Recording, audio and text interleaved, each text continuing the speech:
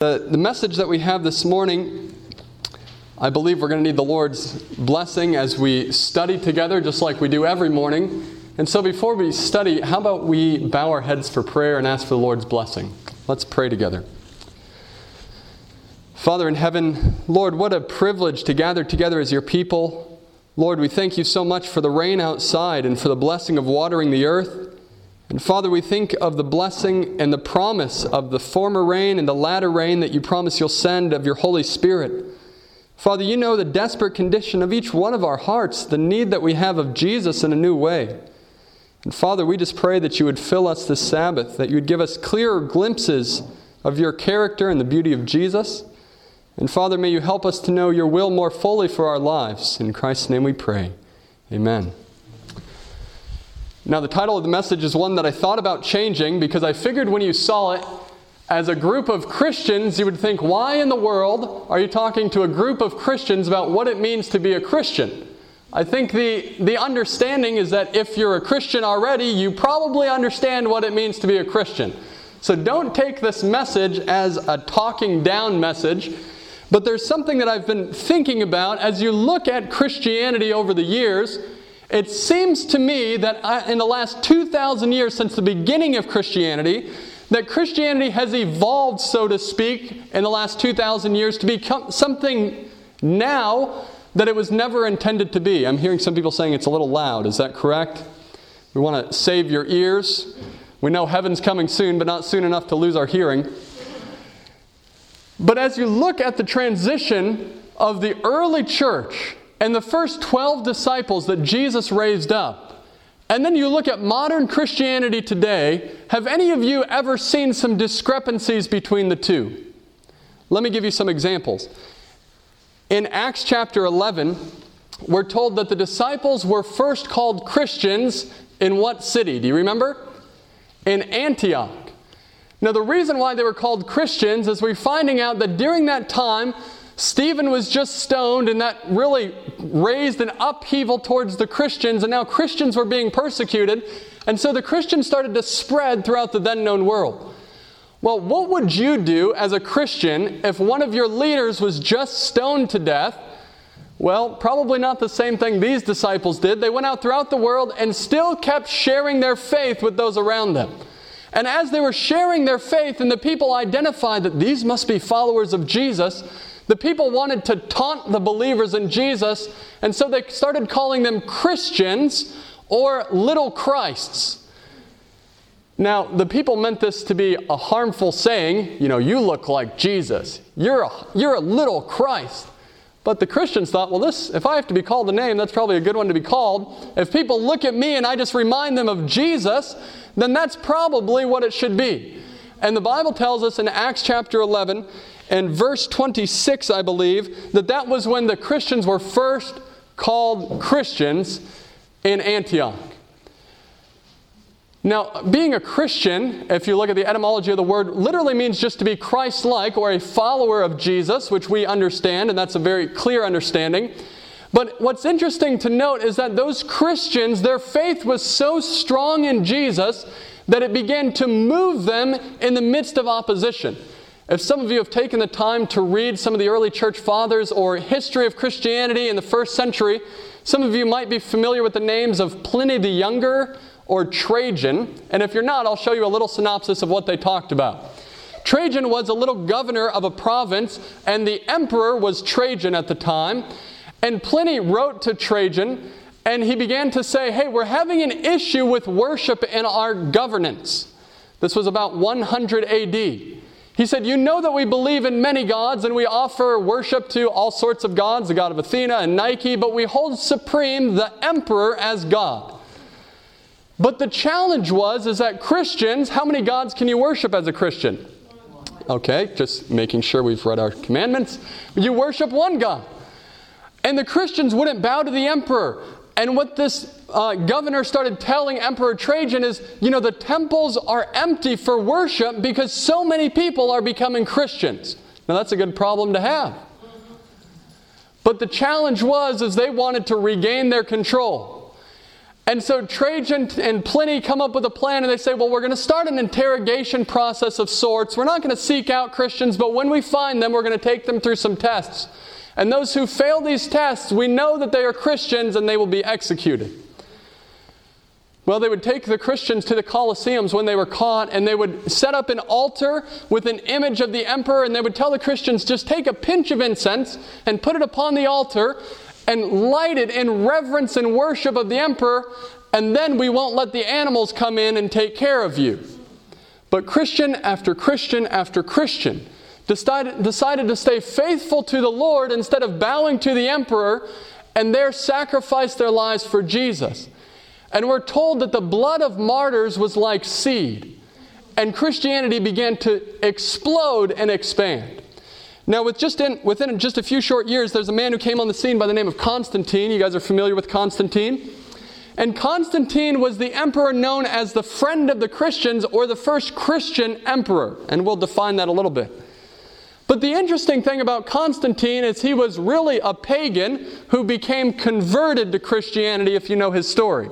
He was out fighting a war, and he saw a vision of a cross, and he heard the words, "In this name conquer," and he decided that he would become a Christian and have all of his men put crosses on their shields, march through a river and be baptized, and then go and conquer in the name of the Lord. But what we find about that time, even though the church looked like it was in a pitiful state under persecution, it was even in a worse state when it became popular. And let me explain that. In order to make Christianity popular, Constantine thought, if I can make the religion of the pagans fit into the religion of God, then we all can get together. We solve our problems of emperor worship and all these different things if we can all just come together and worship. So some of the things he started doing was they were used to worshiping the god of Jupiter or the god of Mars or the god of Venus or these different things. But instead now he gave them Christian names as St. Peter and St. Matthew, and you know the story to some degree. And before you know it, Christianity, even though the commandment says you shall have one God, and number 2, you shall not bow down to any images, now there's images filling the church, and the church starts to look less like God's original intent of Christianity and more like the world. Do you get the picture? It continues on, and during that time, Greek philosophy was popular. And one of the things in Greek philosophy which doesn't make sense to me, but made sense to all of them, is that when you die, you don't die. You're familiar with that teaching? That you have an immortal soul that continues to live beyond the death of the body, that dwells in the heavens and all of these different things. And so what they began to do is to find Scripture to support these different pagan philosophies and bring that into the church in order to bring an alliance between Christianity and the world. Now we can look back at that and you can think those are some foolish Christians. You know, how in the world could they be so deceived and thinking that you could worship idols and still worship God? How could they think that you could bring in paganism and still keep Christianity? But do you think there's a possibility today that Christianity looks a little bit different now than it did when Jesus first started it? Do you think it's possible?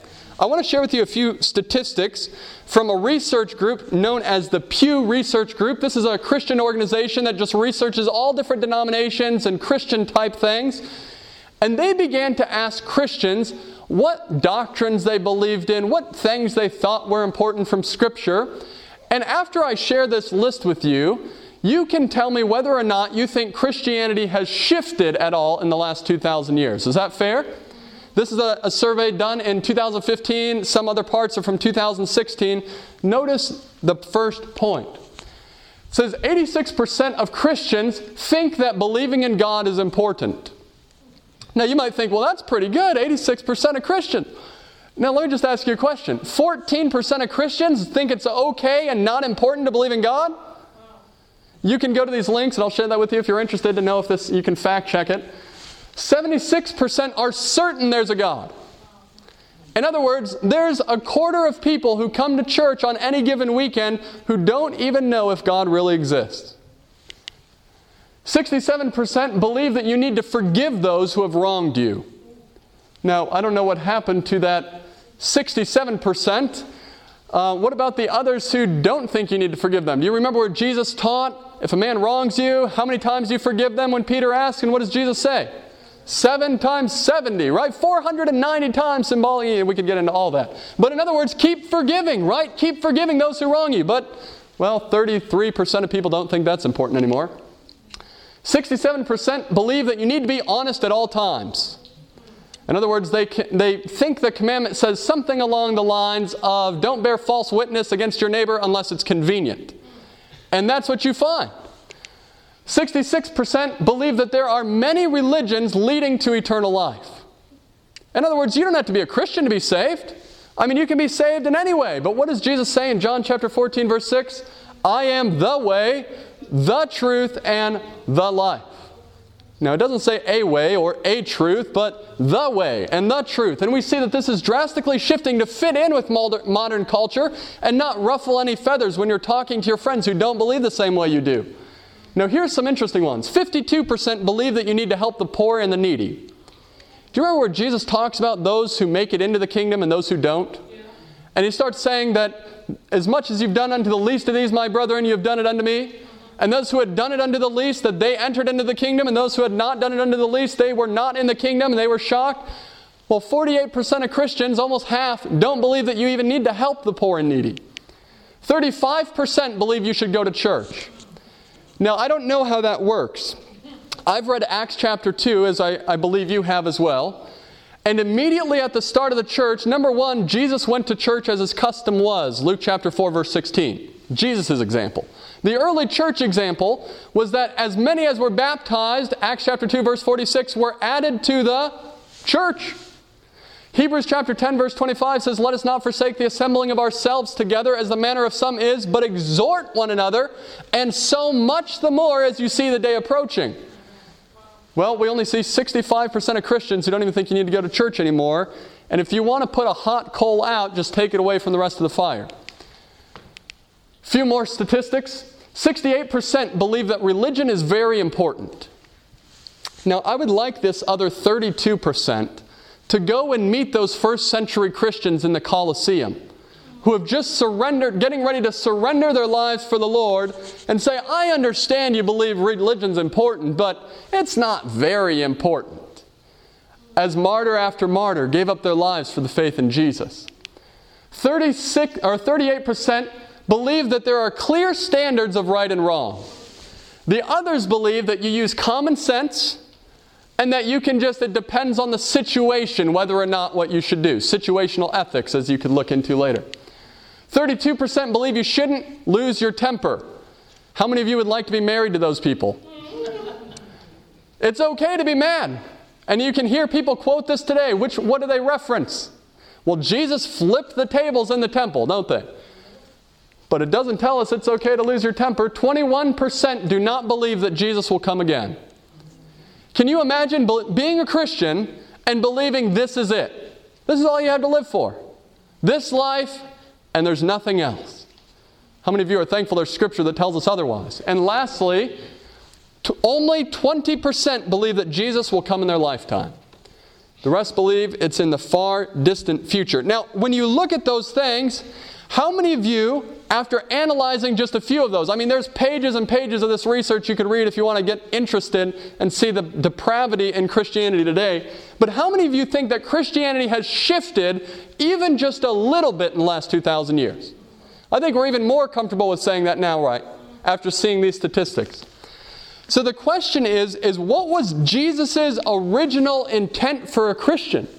When Jesus called Christians together, or well, they weren't called Christians because they weren't called that till Acts chapter 11, but when he called disciples or believers together, what was their purpose? And that's what we're going to look at this morning briefly in Mark chapter 3. If you have your Bibles, I would invite you to turn to Mark chapter 3, beginning in verse 13.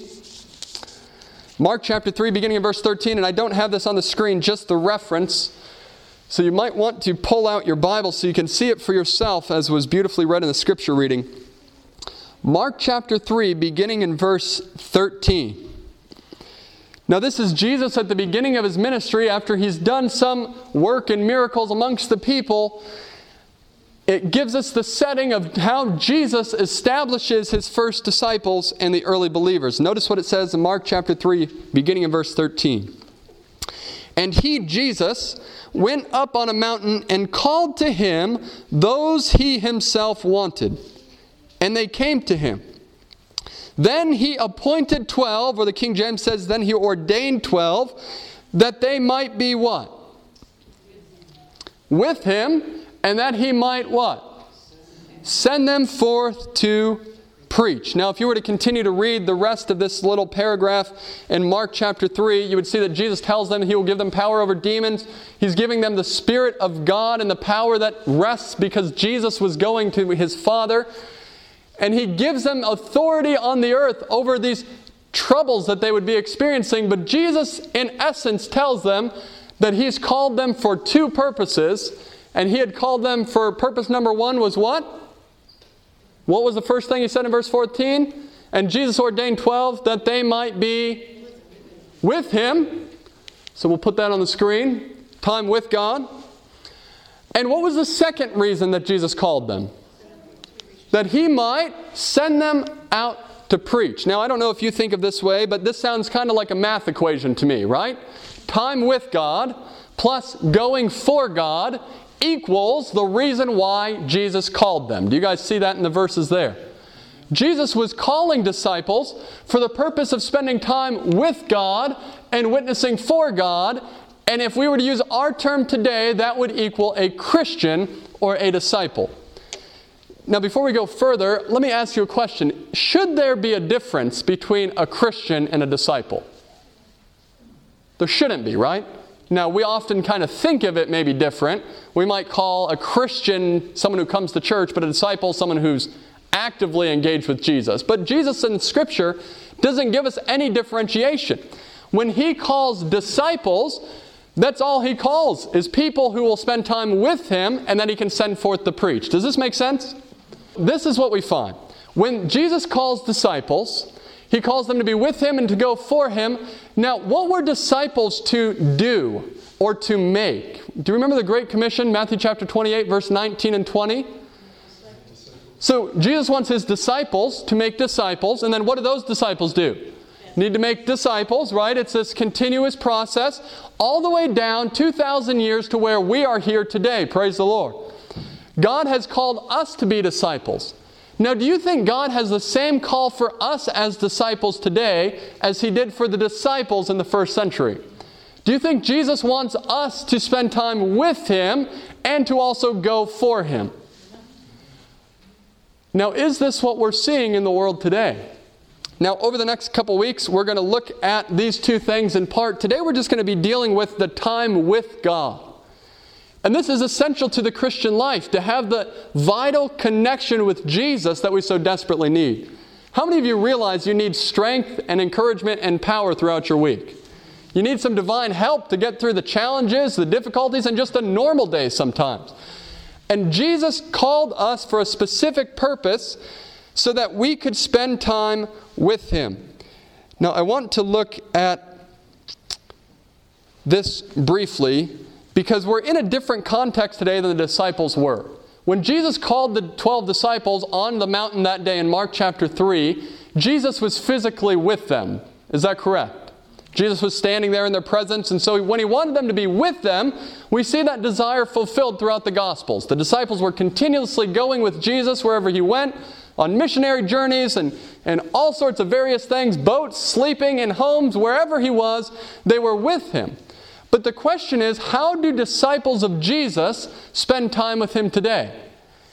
And I know this sounds elementary, but there's a song that we teach to our daughter, and you probably taught to your children, or it was taught to you as a child, and it's read your Bible, pray every day, and you'll what? Grow, grow, grow. Anyone heard of that song before? Now the question is this. How do we know that reading the Bible and praying is really what Jesus wants us to do to spend time with the Father? We want to look at a couple things to see this from Scripture. Number one is if we're calling ourselves Christians, that means we're emulating the life of Christ, or we're patterning our lives after him. And in Jesus' life, do we see him spending intentional times of prayer? Can you think of Mark chapter 1, verse 35, where we see that Jesus woke up and went out a great while before day? Do you remember reading that passage? And he spent that time with his Father in prayer. And Jesus also read Scripture. You think of Luke chapter 4, verse 16, where it talks about him reading Scripture in the synagogue and reading from Isaiah in that specific passage. But Jesus also memorized Scripture. Can you think of any instances in Jesus' life where you can tell that he memorized Scripture? In the wilderness, right? How do we know that he memorized Scripture in the wilderness?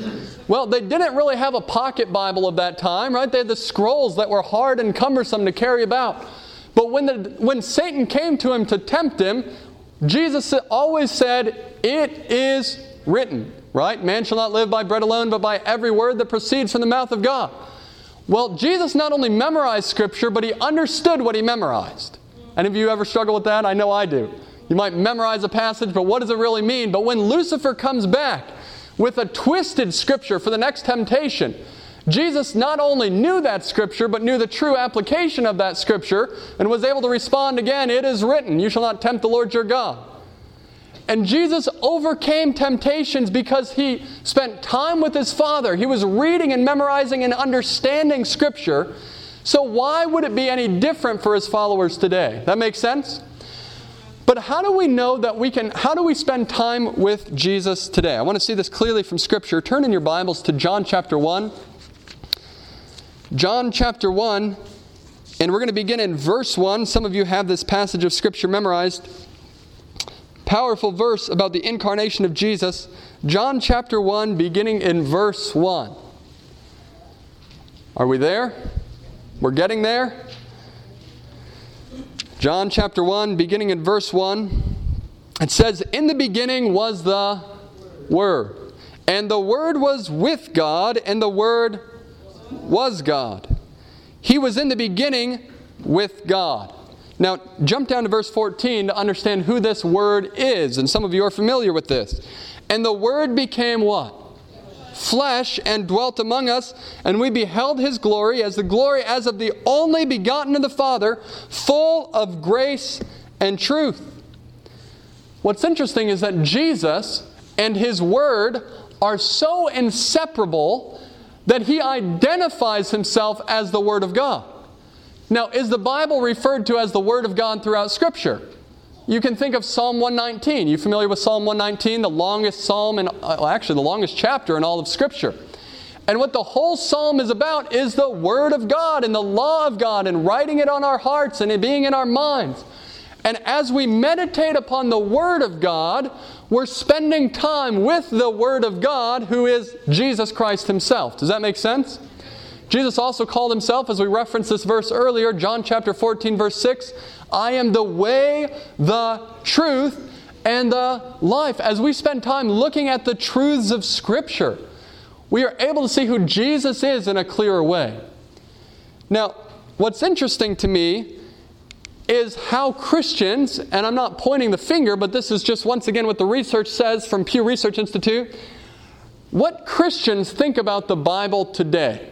Any of you interested in that? Notice this.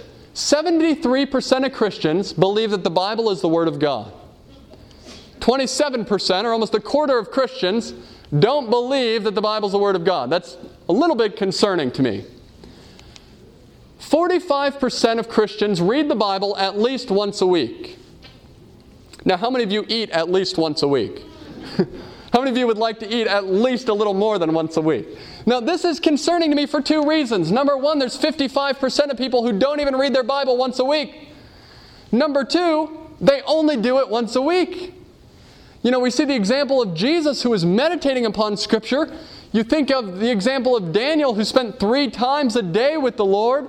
We think of Paul where he says, "I die daily." He needed this daily experience with Jesus, but yet Christians are at best spending 1 time a week, and that's only 45% of them. Now, if you fall in this category, don't feel like I'm just here to step on your toes. I've been at times in my life where 45%, once a week would have been a very large stretch and a good week if I would have spent that with the Lord. But praise the Lord that He can help us grow into that habit. Amen? But 42% believe that you need to read the Bible. That's 42% of Christians believe you need to read the Bible. Some of them think it might be good to read the Bible, but you don't really need it as a Christian. Well, we're going to look at that in a second. Why do we need time with God? But before we do that, I want to illustrate this point really quick. This is a picture of my wife and I on our wedding day. And imagine on the wedding day, my wife and I are happily married. There's not weird stuff. So when I share this supposed analogy, don't take it out as there's issues. She's smiling now, so you can ask her privately later. But imagine this scenario. Imagine my wife and I are all prepared to get married. We've loved each other. We've prepared. We've invited the people. The paperwork's ready. She's getting ready to change her last name to take my name. And there we are, and she says, hey, I want you to understand, you know that I love you. Yeah, I know you love me. You know that I really care for you and that you're important to me and I want to marry you. Yeah, that's why we're here today, right? Yeah, but I want you to understand one thing. Okay, what's that one thing? We can't spend any time together. Okay? Now, as some of you have a little bit of years of experience with marriage and things of that, if you were my parent, would you be okay with me marrying someone who didn't want to spend any time with me but was willing to take my name? But how many Christians are there who do the same thing to Jesus? I was just studying with a young lady who wanted to be baptized not too long ago. And we had gone through some understandings and fundamental beliefs and things of that nature. And she said, I really want to be baptized next weekend because it's a special weekend and whatever else. I said, oh, wonderful. We'd love to, we've been preparing for this. Let's just talk about a few things. I said, what's your time with Jesus like? Do you spend time with Jesus? Well, I don't spend time with Jesus, but I want to be baptized. I said, well, how does that work? Because a baptism is kind of like a marriage to Jesus. Would you agree? That's the imagery given in Scripture. So you want to get married to someone you don't know. I said, as a pastor, I can't marry you to someone who you don't know, and I can't baptize you to a Jesus who you don't spend time with. But I wonder how we get this same thing with Jesus. Sometimes we think reading our Bible is just a checklist thing, but really it's an encounter with the living Christ. And it's an encounter with Jesus who gave His life for us and wanted to give everything and wants to reveal the truths that set us free. But too often it's neglected. Now, moving forward quickly for the sake of time, I don't know what time you're used to getting out of church, but I can guarantee it'll be close to that time today. John chapter 3 is what we're going to look at. The question that we've seen is, number one, we should spend time with Jesus through His Word, right? That's what we see Jesus calling us to do as Christians. If we want to know Jesus, it comes through an encounter with His Word and with truth. But why do we need it? Have you ever had those questions? Really, I've read the Bible stories. I've read the Bible all the way through multiple times. Why do I really need to read the Bible? Notice what this says. And this is going to be a little bit of a detour, but it'll make perfect sense in just a moment. John chapter 3, verse 3. Jesus is having a conversation with Nicodemus.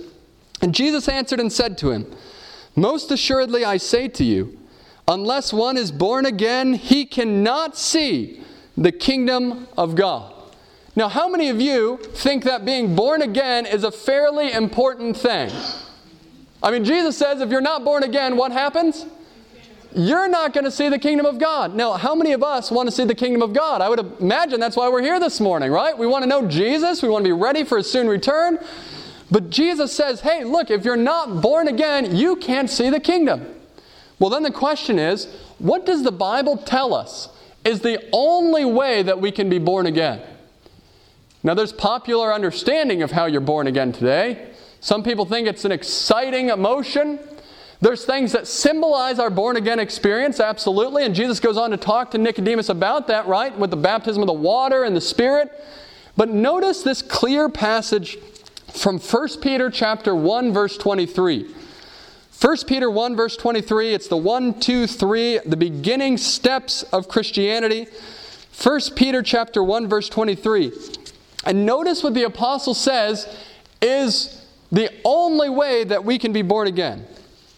1 Peter chapter 1, verse 23.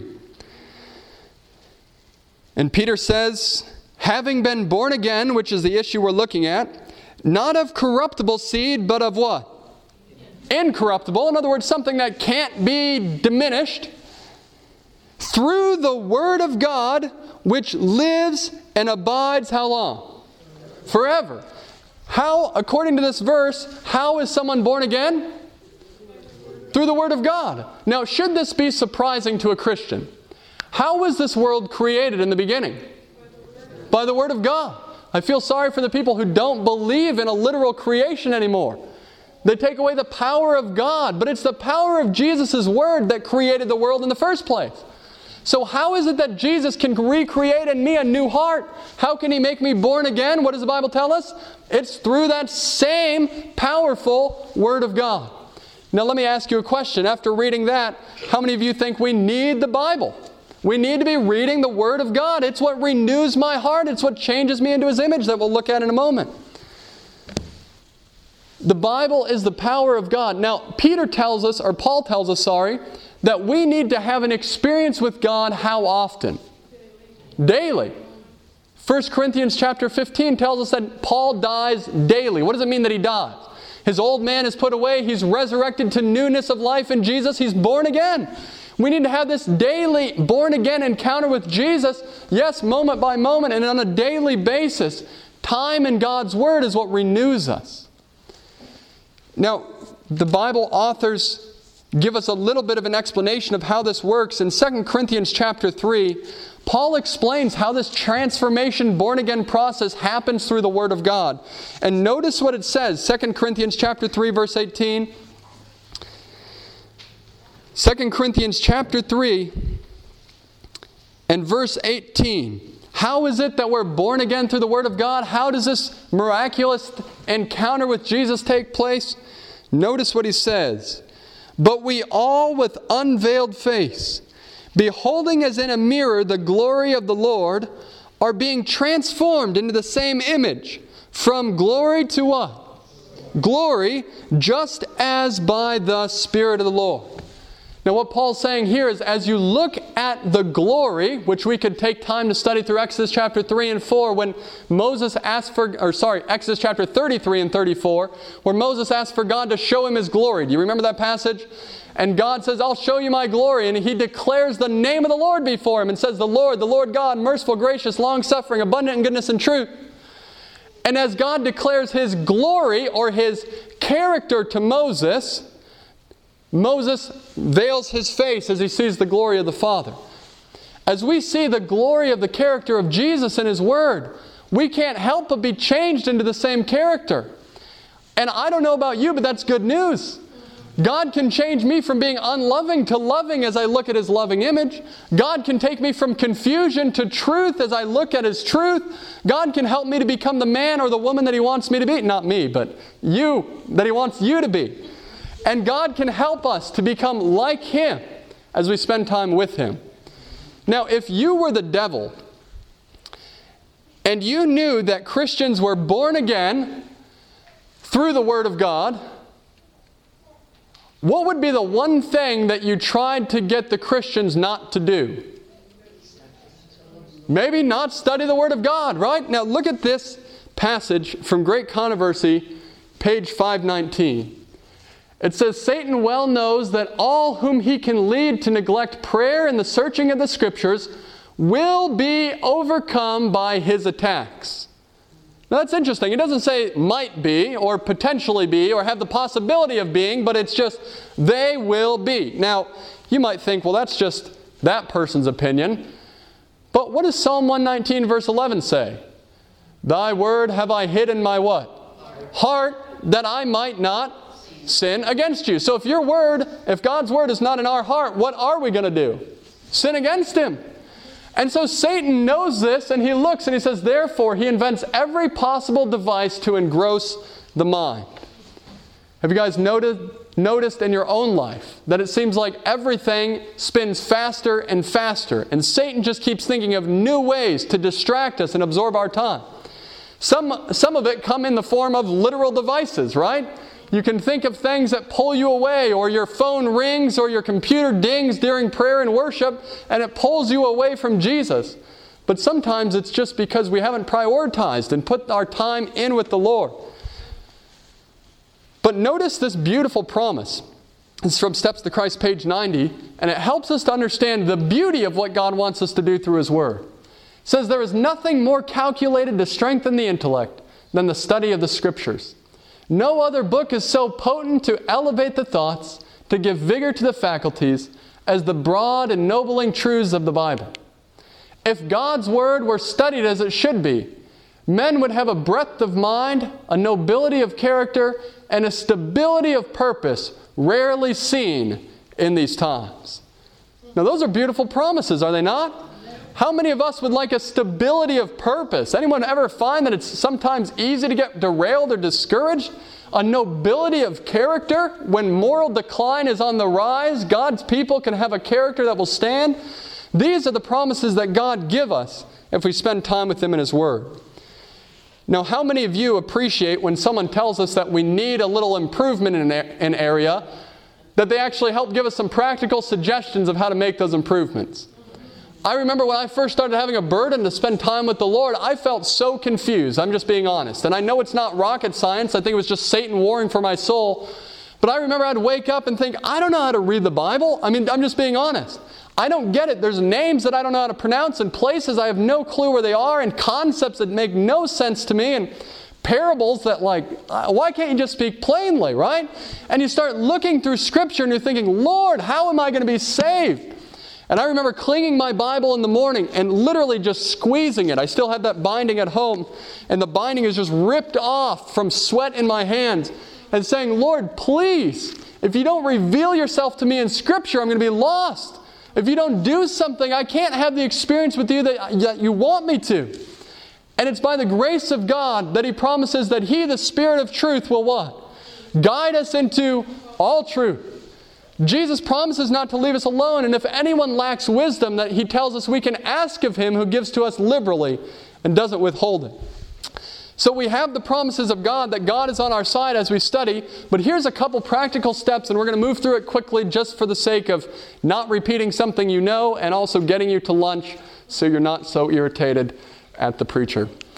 Number one, have a place for your time with God.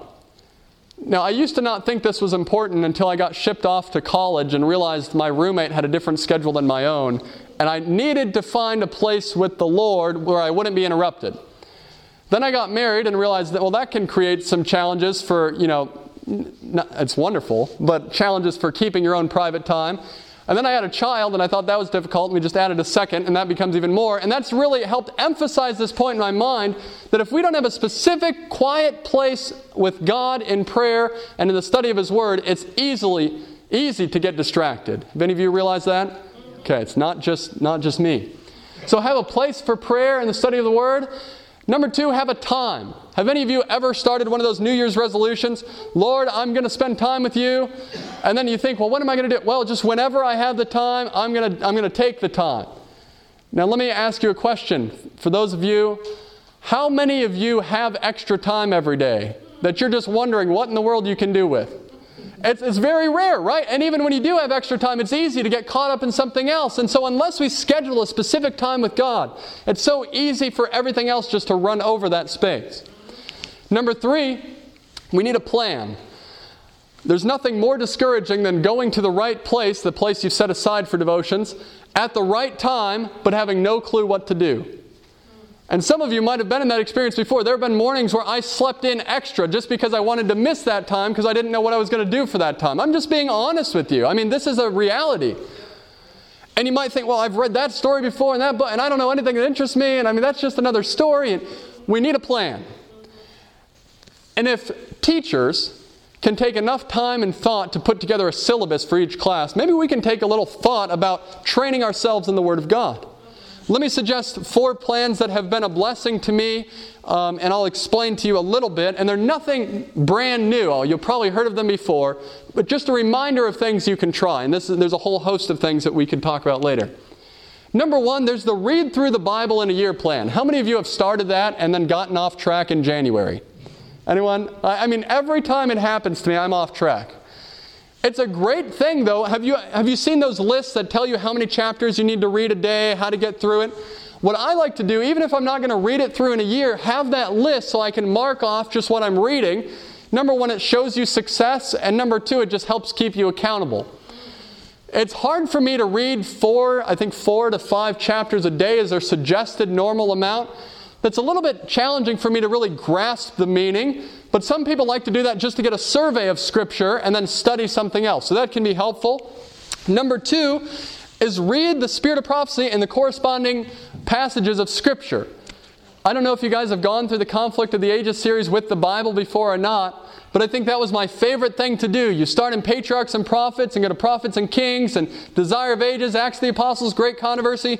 And what's wonderful about these books, I brought a little paperback copy, and you know this well most likely, is that at the beginning of the chapters it shows you right where it's referencing from Scripture, right? So you can read the corresponding passage maybe one day, then read some of this chapter the next day, depending on how much time you have. You might be able to do both. But this is a great way to help us not just read Scripture, but also to understand it and get an insight that God has given. Number 3, study with a concordance. Everyone knows what a concordance is, right? You look like good, long life Christians who know all these things, but I'm just repeating them maybe for my own benefit. But a concordance is great for topical study. Have any of you ever had a specific area in your life where you feel like the Lord's putting His finger on it that you're struggling with? Maybe it's anger. Maybe it's lying, maybe it's bitterness, maybe it's all these things. Why not take a concordance if you're struggling with anger, for example, and look up every reference to anger, and then also look up maybe every reference to patience. And start thinking, Lord, man, and be praying as you're reading, Lord, give me the patience that you're describing here. Help me to see the results of anger that I'm seeing through Scripture, and I don't want this in my life. Lord, give me freedom from these things. It's also great for doctrinal questions if you want to understand more about the sanctuary, or what is the last day judgment message, or what is the 3 angels messages about. Using a concordance can be very helpful. And lastly, this is my personal favorite and one that I typically go back to, is pick a book of the Bible. Now, I would pick like a short book. The first book I did it with was Ephesians. One of the epistles is kind of nice just because they're not super long. And what you do is kind of a varied study. You might read through the whole book quickly to get an overview. And then you might go back and start reading one chapter more in depth multiple times. So you're kind of getting the flow of thought. Especially if you're reading Paul, you realize you might need to read it 35 times to get the idea. But then you go back through, and each morning you're just spending time memorizing one verse. If you can get to more than that, do more than that. But 1 to 2 verses, and as you're memorizing it, have any of you realized that when you memorize, the Lord brings things to your mind that you never thought, even though you read that passage so many times?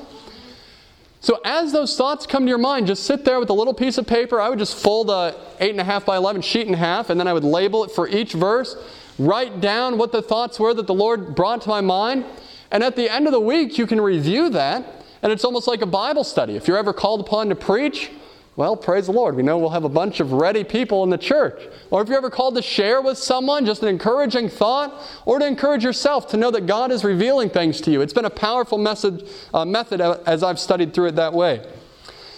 Now here's the blessing. I want to leave you with an encouraging promise. Matthew chapter 5, verse 6. These are the words of Jesus as we close. Last passage. Matthew chapter 5, verse 6 says, "Blessed are those who hunger and thirst for" what? Righteousness, for they might be filled. Is that what it says? For they shall be filled. My friends, has God put a desire in your heart to know Him more?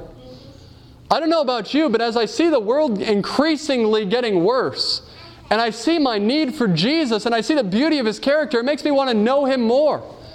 But sometimes we can think, Lord, I want to know You, but how can I know You more?